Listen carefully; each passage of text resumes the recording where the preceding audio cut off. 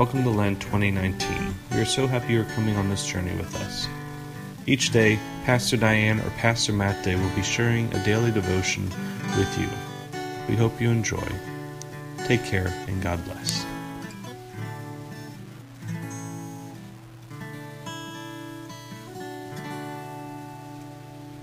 Happy Saturday, everyone.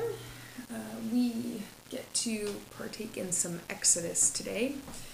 Exodus 12:21 to 27. So this is, let's just read it. Then Moses called all the elders of Israel and said to them, "Go, select lambs for your families and slaughter the Passover lamb. Take a bunch of hyssop, dip it in the blood that is in the basin, and touch the lintel and the doorposts with the blood in the basin. None of you shall go outside the door of your house until morning. For the Lord will pass through to strike down the Egyptians. When he sees the blood on the lintel and on the two doorposts, the Lord will pass over that door and will not allow the destroyer to enter your houses to strike you down. You shall observe this rite as a perpetual ordinance for you and your children. When you come to the land that the Lord will give you, as he has promised, you shall keep this observance. And when your children ask you, 'What do you mean by this observance?' you shall say, 'It is the Passover sacrifice to the Lord. For he passed over the houses of the Israelites in Egypt when he struck down the Egyptians, but spared our houses.' And the people bowed down and worshipped." So this is Moses actually telling the people he's received from God the instructions for the first Passover.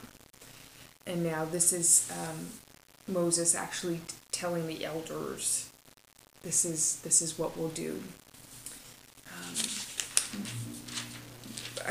There are so many, but one of the just most beautiful things that I love about our Jewish brothers and sisters is that they continue faithfully to keep these ordinances. And they do, as we all well know, keep the ordinance of Passover. And it is so important that they have special ritual liturgy around this meal. And part of it is helping children, like the text says, ask the question, "What do you mean by this? Why do we do this?" That is the question the child asks over and over in this ritualistic liturgy. And it's beautiful. And it's not to be said that we need to do the exact same thing, but it is wonderful when our children ask us, "Why do we do these things?" And here it is to talk about God's faithfulness and how God continued to act and save the Israelites and redeem them, but especially during this last plague, how God saved them. We tend to get annoyed when children are always asking, why? But maybe that's because a lot of times we're adults who still, in our own ways, ask, why? And maybe if instead of getting frustrated, the thing we need to do is just be open to why.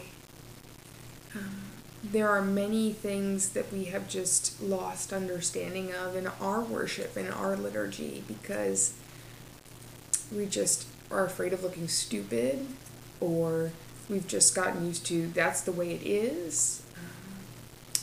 And yet there are all these beautiful things that we do that have meaning.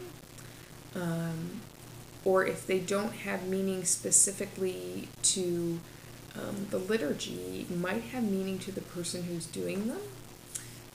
So it never hurts to ask why in our faith life.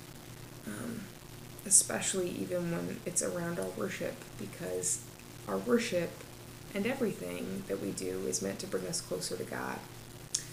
So as you are going about your Lenten observance, especially as you're maybe in worship on Sundays or Lenten worship on Wednesdays, or reading your Bible, your Lenten devotions, or your daily devotions, don't be afraid to ask why. Because it's the whys that bring us closer to God. And God wouldn't have given us the ability to question if God didn't want us to have the conversation. Let us pray. Loving God, you have made us inquisitive beings that yearn to understand the world around us. Help us to appreciate all the things around us and to ask the questions, because answers will bring us closer to you in this world you created. Help us also to sit in the midst of things we cannot understand when answers aren't so black and white. All these things we pray in Jesus' name.